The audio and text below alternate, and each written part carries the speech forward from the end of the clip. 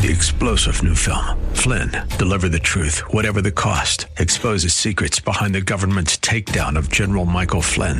Flynn knew what the intel world had been up to. He ordered the first audit of the use of contractors. This set off alarm bells. He told the truth. He was the most dangerous person for Donald Trump to hire. They had to get rid of Flynn. Flynn, deliver the truth, whatever the cost. Available now. Watch it today. Go to salemnow.com. salemnow.com. Stay on your own team. This is Mission America with Linda Harvey.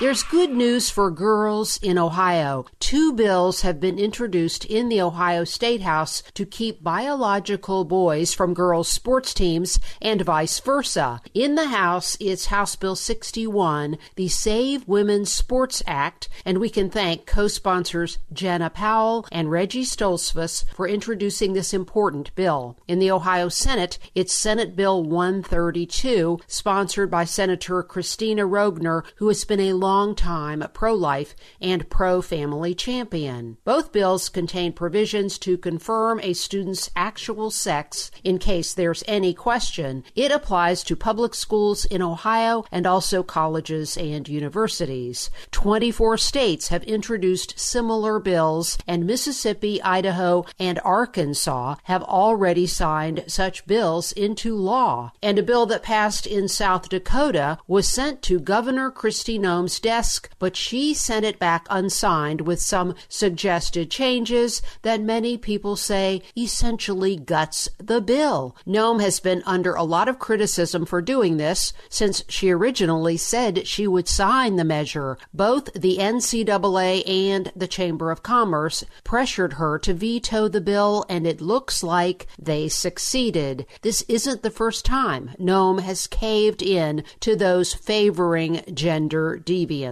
In 2019, I was asked to submit written testimony on a South Dakota bill that would have banned opposite-sex medical treatment on minor children, but the bill died because Noem said she didn't support it. It's very troubling that once again, a Republican who seemed so solid on many important issues caves in when it comes to a controversy that is destroying the lives of many people, including children in America. I don't trust politicians like this, and I think it's going to take a lot for anyone to put Kristi Noem at the top of their list again for higher office. So it's very encouraging that we have some really top-notch conservatives in the GOP in Ohio who understand the danger of the LGBTQ agenda directed to children and are willing to stand up and help protect our kids. Girls are almost always at a disadvantage if they compete athletically against biological boys, and there's no rational reason for not requiring single-sex teams to be authentic